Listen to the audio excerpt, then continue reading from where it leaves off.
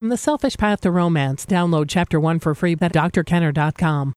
Jenny, welcome to the show. Hi, Dr. Kenneth. Hi. What's your question? I have just gotten out of the abusive relationship, and I wanted to share something that's been going on with me and ask you a question. Oh, certainly. Go ahead. So I have to give you a little bit of history. I've been married for 23 years. I have 3 children. I'm a successful nurse.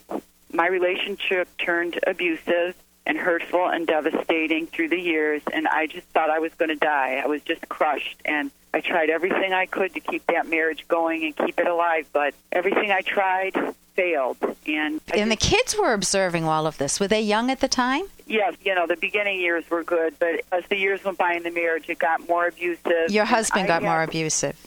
Right. He has a very stressful job, and he would just come home angry every day, and he wouldn't communicate. And I didn't think that, I wanted to save the relationship, but you really can't save it. And I did go to counseling. I tried to look at myself to see what was wrong because he kept saying I had problems. And as I went through counseling, I realized that it really wasn't me. It wasn't you at all. No, and it wasn't my fault. And I prepared to leave, and I was devastated and didn't think I could do it, and I left my home. One of my children came with me. I had to get a new job. I had 4 major changes happen, and I was here in an apartment in the city it's been a year and a half now, and I'll tell you, I continued my counseling. I went through a divorce care class. I am so happy. I am back to myself again, strong, laughing, participating in life. I have friends again. I wish you could see my smile right now, Jenny, because that's exactly the case. If you try to save the unsavable, you put yourself in a terrible situation. Well, and that's what happened. I mean, I considered, even for 1 second, I considered ending my life. Yep. I'm a strong girl, and I felt like I didn't even want to live anymore. And I'll tell you now, I'm just so grateful for every day. But there's a little twist in my story, and this is where my question comes in.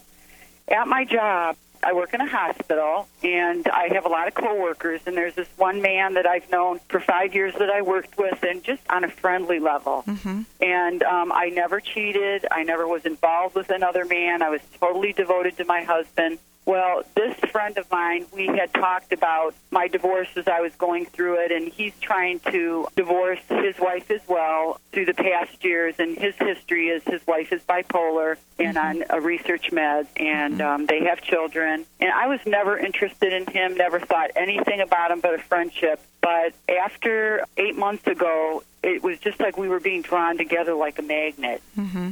And we started a friendship together, more than just coworkers. Just really, we can talk to each other. We share the same interests and building this trust. And he's, got his papers ready to file, and he's ready to go. But again, he's coming from an abusive relationship as well. And he has kids? He has 3 children as well. We both have 3 kids. Okay. So he has been trying to go slow with his divorce because last time he went to file, she had a breakdown and was hospitalized. Mm-hmm. So he's been trying to work with her on it, and he has made progress. In the meantime, this relationship starts forming, and we do have strong morals, and we're trying to fight the way we feel towards each other, but we have this magnet drawing us to one another, and we don't have any guilt, and I don't understand why we don't feel guilty. We have tried to stay on a friendship basis, but it's beginning to go farther than that. Okay, and, so you've crossed the line. It's become an affair. It was an emotional affair for a while, meaning instead of this coworker going home and talking with his wife about what's going on during the day and sharing those little personal tidbits, he would share them with you. You were his surrogate wife. Yeah, because she doesn't pay attention to it. Okay, you know so what I mean? Your question is, why don't you have guilt?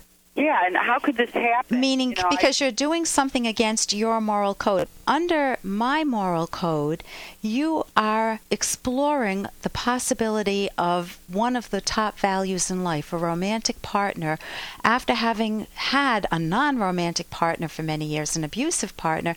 You're exploring this totally valid, wonderful value with a man who's currently got other obligations. So that throws a monkey wrench into things, because on one hand, he's deceiving his wife Could he deceive you in the future? People do think that. You know, if he's good, he has to live a duplicitous life, a double life with his family, with his kids. If he slips and says your name in the middle of the night, that's a problem. The secretiveness he's got to cover. So he's training his mind how to lie well. And I don't think that's good. Plus, you're training yourself to do that with him. So I think he's in a terrible situation because I have a lot of empathy for him. If she's genuinely very difficult, and I don't let people off the hook for bipolar. I went to see Jane Pauley speak about how bipolar is a mental illness and it's an illness. We should treat it like any other medical illness. Well, that's not the case. It is true that in some cases of mental disorder, they are caused by brain tumors, brain lesions, or problems that are beyond a person's control. You know, if somebody, but I would say in the vast majority of cases, people do not have the right moral code growing up, and they don't have the right choice-making apparatus to run their own lives, so they make a series of bad choices. They compound it, they feel guilty, they get depressed, then they say, the heck with this, I don't want to feel depressed anymore, so they go hypomanic.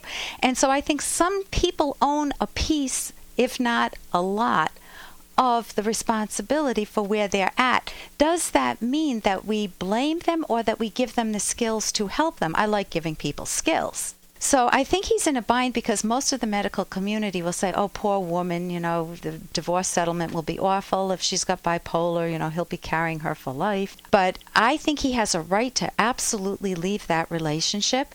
I think you want to be cautious because you have invested so much time in rebuilding yourself as a delightful, happy person with a smile on your face, and you've got all your other pieces in order. You have a new job, you have a new home, you've got a new place, probably had to repair some things with the kids. You've got friends, so you've got all that going for you. You're looking at one other value, which is a top value, a romantic relationship. So you want to see, is he really the man for me? Is he on a rebound? Is he using me? Men need to use a woman to get out of a relationship more than women need to use men typically. I considered that. You want to be a very acute, very good judge. That doesn't mean you become paranoid, because he may be the partner for you. I don't know him. You have so much to learn about him. And even though you connect initially, I can tell you stories where I connected with people and it didn't work out. When the honeymoon phase is over, as they call it, it's very different. So I would totally put yourself first. Value yourself.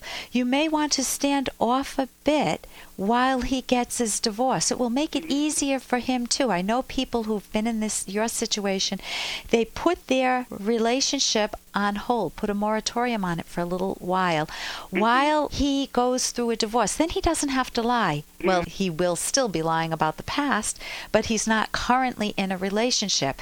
It will simplify his life. If your relationship is strong enough, then you can connect afterwards.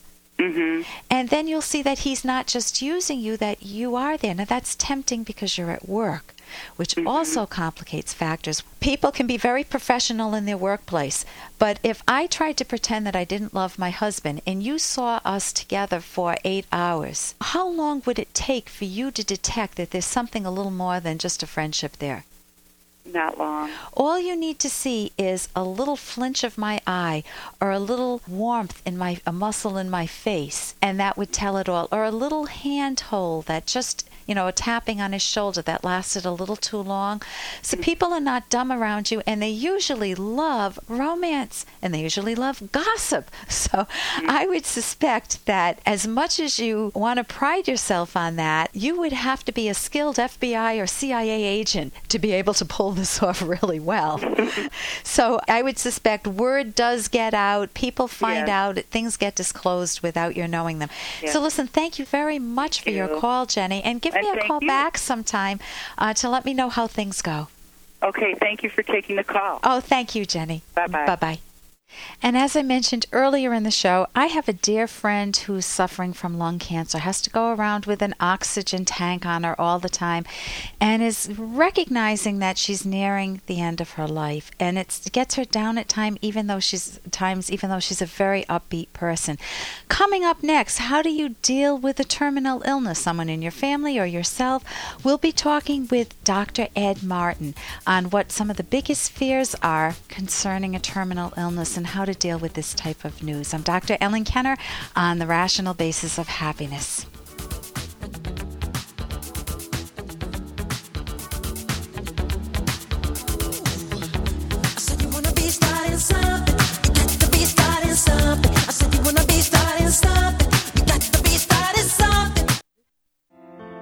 Here's an excerpt from The Selfish Path to Romance, the Serious Romance Guidebook by clinical psychologist Dr. Ellen Kenner and co-author Dr. Edwin Locke, who's world famous for his theories in goal setting. Taking pride in one's appearance is important in romance. Infatuation aside, you want a partner whose looks you enjoy. Preferences and looks are very personal. A woman who delights one man might leave others indifferent or even turned off. And the same goes for women evaluating men. Romance will not work if your partner physically turns you off. Ideally, you want to view your partner as the most beautiful or attractive partner in the world. That is, attractive to you personally. You can download Chapter 1 for free by going to drkenner.com. And you can buy The Selfish Path to Romance at amazon.com.